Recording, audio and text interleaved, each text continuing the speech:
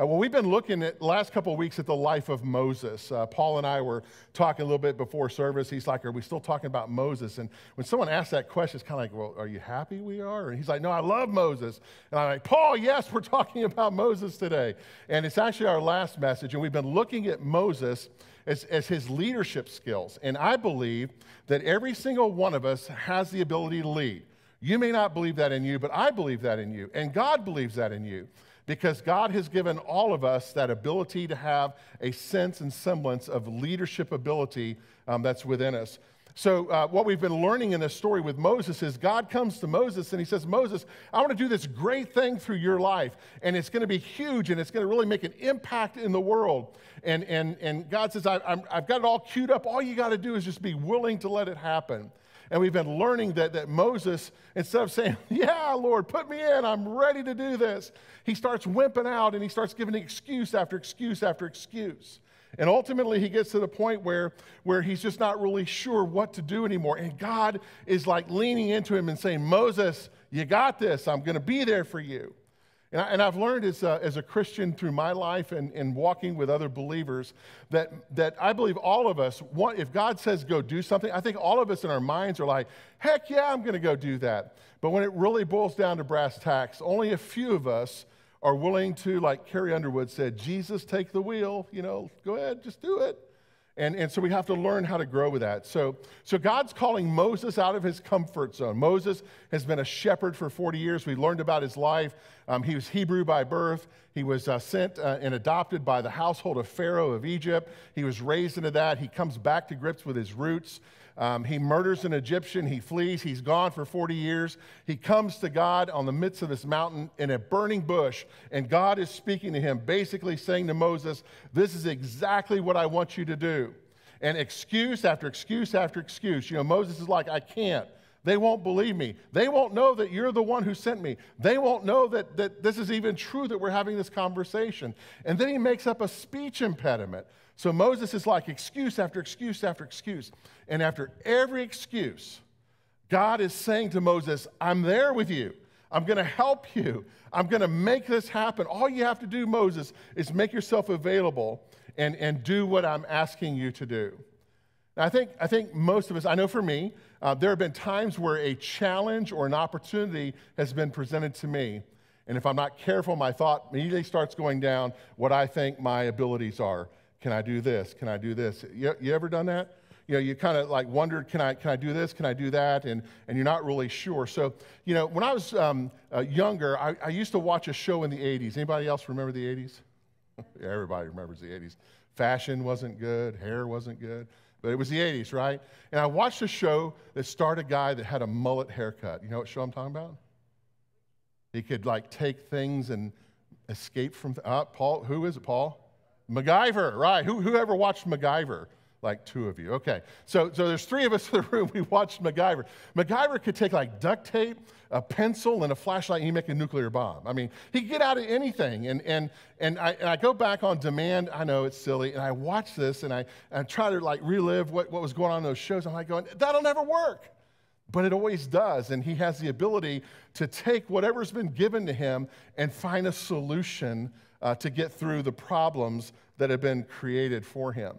Now, if you really know me, if you really, really know me, you know that I am not a tool guy, okay?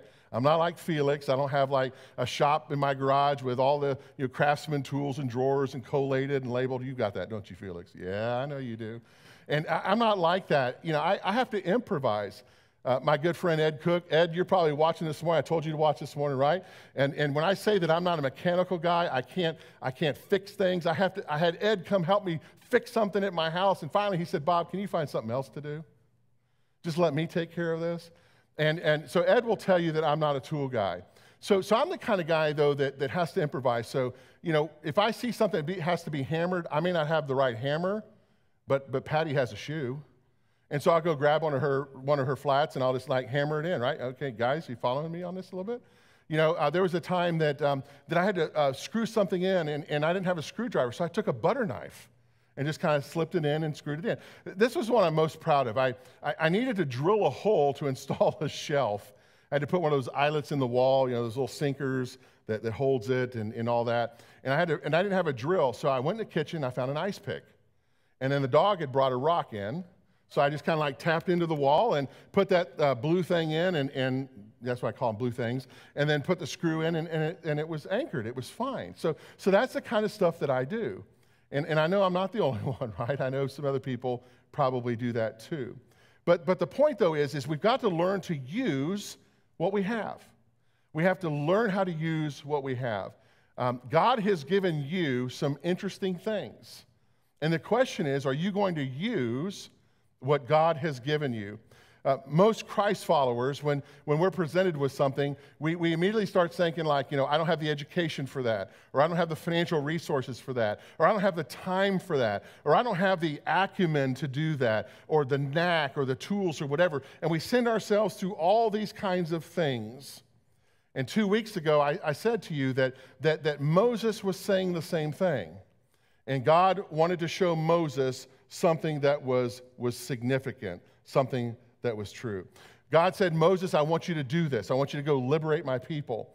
And Moses threw out the questions. He said, people are going to say, well, who am I? I'm asking, who am I? They're going to say, who sent me and why, and can I be trusted in all those things? And God said, Moses, the thing that you need to remember right now more than anything else is that I will be with you. And no matter what, I will give you the words and everything that you have to say.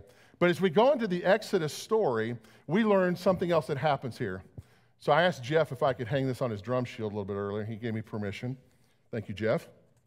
And so God is looking at Moses at the burning bush, and Moses is going through, I look pretty good with this, don't I?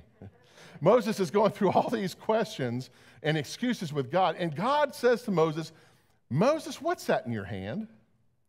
Now, this is kind of a cool part of the Moses story because if you've ever been shook down by somebody comes up to you and kind of like shaking you down, getting you down to the core, and Moses is like, well, what do I have? I don't have this, I don't have this, I don't have this. And God's just like, Moses, what's that in your hand? And Moses says it's a staff. It's what I have. But more importantly, he says it's a stick. So this is a stick that Moses has. He's probably carried it for about 40 years between the time he left Egypt and the time that he comes to this burning bush. So he's had this stick for 40 years. It's just an ordinary stick. Don't know where he got it, but he has it, and he uses it as a shepherd.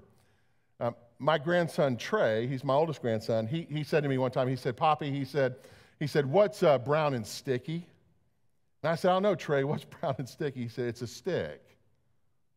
You'll get it in a minute. So Moses had this ordinary stick. So God says, Moses, what's that in your hand? And Moses is just like, well, it's a stick. And this is where I kind of want to start today.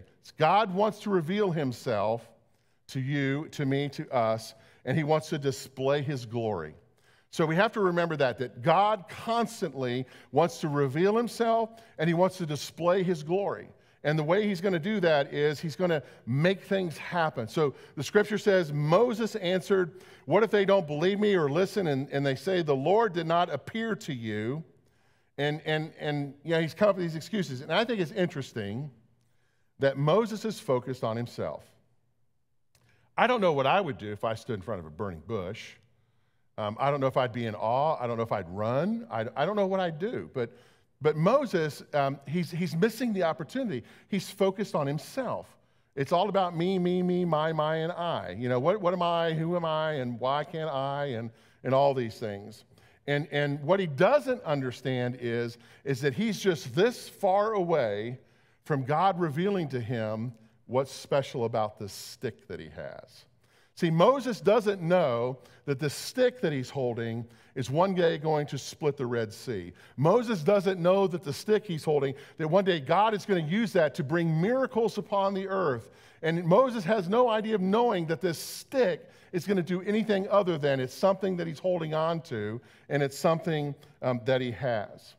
You see, Moses has already convinced himself before he even knows what God is going to do. Moses has convinced himself that he has no purpose, nobody's going to listen to him, nobody's going to take him seriously, and it doesn't matter what God's asking, he ain't going to do it. And see, that's kind of what we do, isn't it? We start looking at ourselves and we look at all the reasons why we can't do something. Some of us are even wired that when we know we're being sent by God to do something, that we've convinced ourselves that whatever we do or say isn't going to make a difference at all. Does that ever happen? You know, you really feel like that nudge that God is saying, I want you to go do this, and you're making up all these excuses like Moses did, and you've convinced yourself before you even see the first person, there's no way that they want to deal with this. I have a good friend. He's a part of our church. His name's Carl Simon. Carl is a part of our 9 a.m. virtual church. And Carl and I were having breakfast before the pandemic came out. And we were just talking about some different things. And Carl said, you know, he said, I've come to learn that too many of us fall prey to what he called stinking thinking. Now think about that. Stinking thinking. Stinking thinking means that you're always thinking the worst before you see the best. You're always convincing yourself that it's not going to work or that you can't before you even try. And see, this is where we've got to get it. One of my favorite prophets in the scriptures is an Old Testament prophet. His name is Habakkuk. He's a minor prophet. He's like a little bitty prophet, not you know, but he's like, you know, when you think of Jeremiah and Isaiah and those guys, Ezekiel, he's a minor prophet, okay? And he says in chapter 1, verse 5, he says this, prepare to be amazed. That's like my mantra. Somebody asked me, Bob, what's your favorite scripture? Habakkuk 1:5, prepare to be amazed. Another translation of that is expect a miracle. And I think that that's what we learn in this story with Moses and God, is that we have to be prepared to be amazed. We have to be ready to expect a miracle. So we need to make sure that we are not turning off our ability to go do what God's asking us to do, to go meet people for Jesus, to go share our faith, because we think that they don't want to hear our message. Let me tell you, they do. They want to hear everything that you have to say about who Jesus is. Think about the world today. Don't we need Jesus? Come on, church. Don't we need Jesus? Absolutely we do. And so we can't think of ourselves as that we have no ability to do this, and we can't convince ourselves that we've been defeated before we even start. Moses made that mistake. He said to God, he was convinced, there's no way that they'll listen to me, there's no way that they'll do anything, and there's no way that they'll believe, God, that you sent me to set them free. But we have to stop the stinking thinking, and we have to believe. Habakkuk 1:5, prepare to be amazed, expect a miracle, and see God work through it. Here's the second thing we learned. We learn every time Moses gives an excuse, God comes back with a promise. So Moses excused, God makes a promise. Moses excused, God makes a promise. It's kind of like punch, counterpunch. You know, point, counterpoint. Moses, I can't. God, yes, you can, and here's why. God says to Moses, what's that in your hand? What is it that you have? What is it that you're holding? And I love the simplicity here. God doesn't enter into some theological treatise with Moses. You know, look, Moses was educated probably by the finest scholars in Egypt and philosophers. He was a smart guy, okay? But God doesn't enter into this huge theological treatise. God just says, what's that in your hand? In other words, Moses, I'm calling you to do something extraordinary, and I'm going to dumb it down here, and it's going to be, you're going to be able to do it with what you already have, okay? You're not going to have to order something off Amazon. You're not going to have to, wait for it to come and those things so that you have the right tool.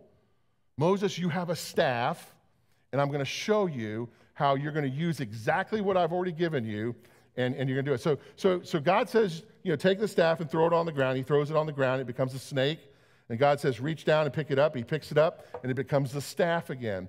And God says, this is what you're going to use when you go to all those people that you just said won't listen to you.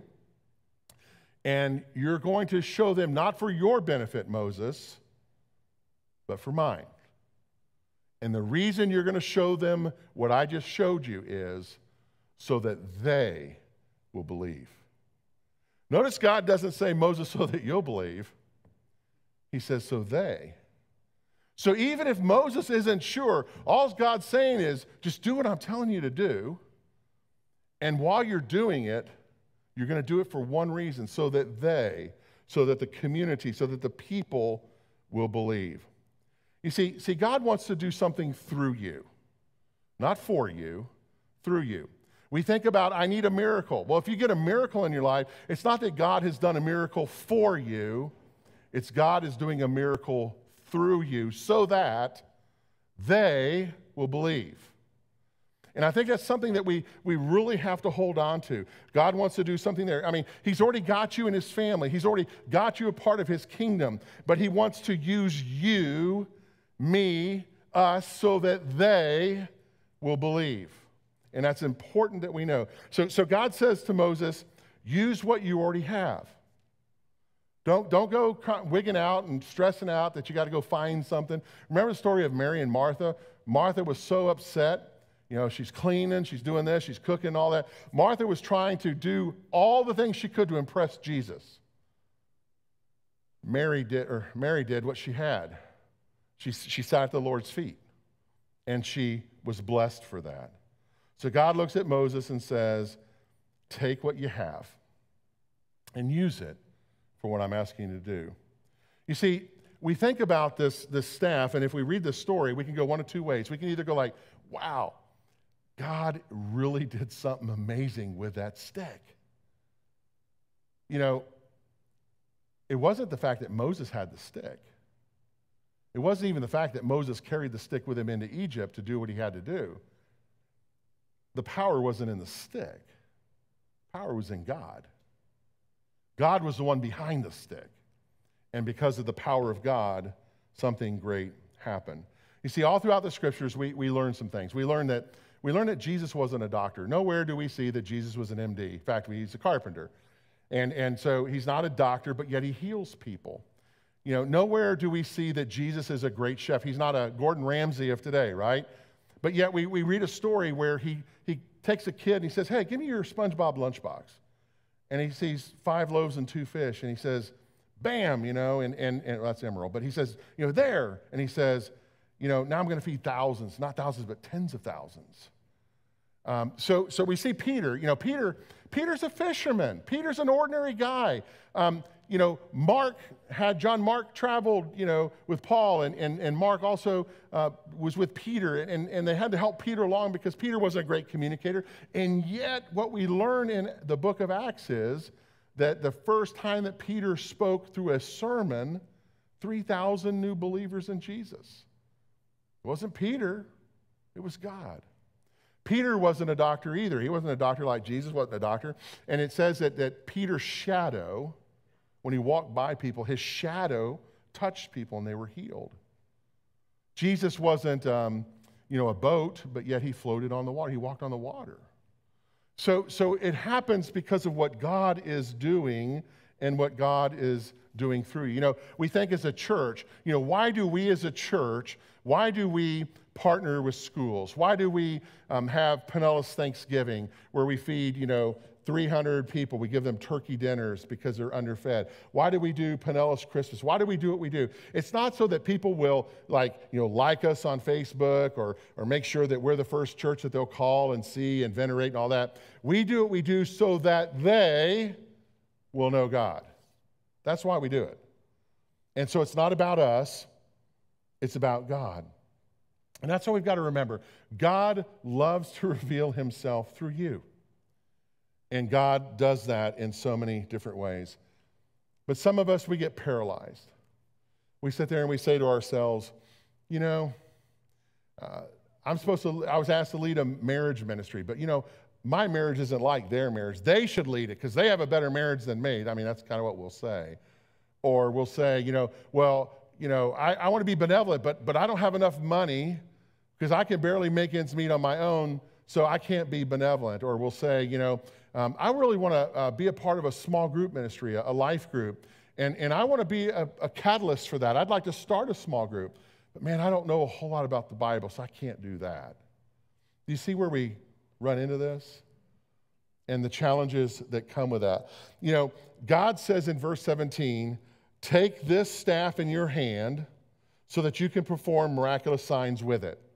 So God looks at you and says, whatever you have, whatever it is, take what you have and let me perform miraculous signs with it.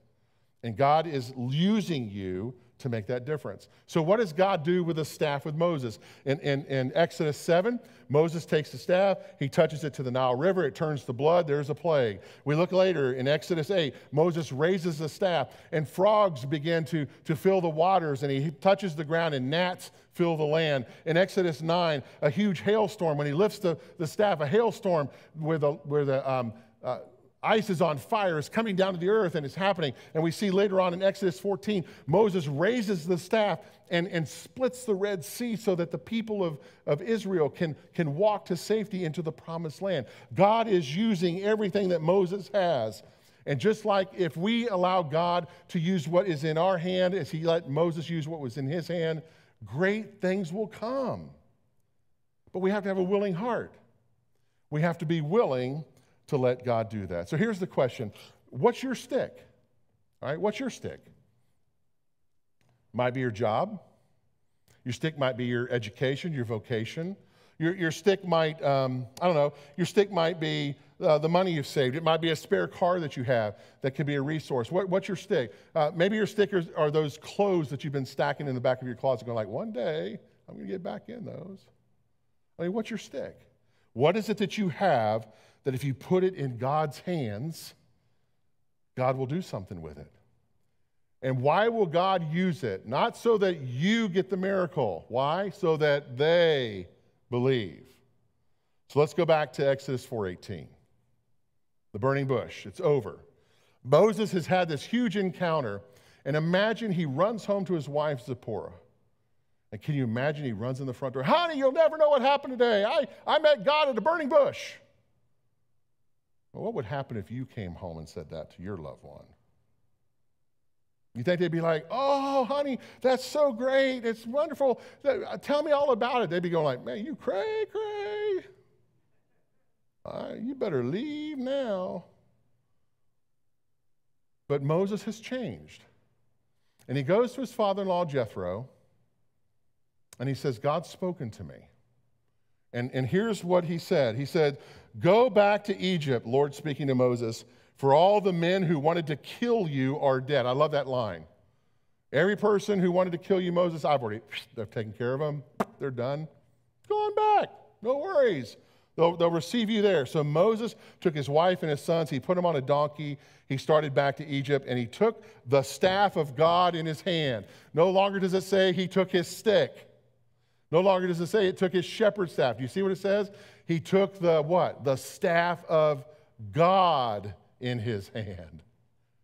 God has taken what Moses had all along, and God has now transformed it into God's tool.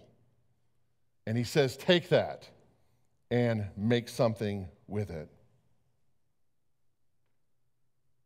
I don't know what you have. I don't know all of your educational backgrounds. I don't know how much money you have in investments. I don't know, where most of you live. I haven't driven by your houses, and I haven't checked that out or anything like that. I don't know what you have. But here's what I do know. If you will make an effort to give whatever you have, tangible and intangible, if you'll give that to God and let God put his DNA all over it, let God put it on a staff, let God use it in a way that brings glory to God so that they will believe, can you imagine what would happen? How can we remove ourselves from being hoarders of what we have, our intellect, our whatever, our finances, our education, our money, our vocations? How can we no longer be ones that want to venerate all of that? And how can we say, God, here it is. It's yours. And I'm giving it to you so that they can believe. So here's the question I want us all, as we leave Moses, the question that I want us all to really ask ourselves every day. When you get up in the morning, before you say, good morning, sunshine, as you're looking in a mirror, I want you to ask this question. What's in my hand? And I want you to ask yourself, what's in my hand? What is it that God has given me today that I can give back to God so that he pours his DNA all over it not for my glory, but so that they will believe. And I think it's really important that we ask ourselves that very important question. Because I think you need to know everything God has called you to do and will call you to do, you already have. He's saying to you, what's in your hand? And are you willing to give your heart to Him to do it? Think about that.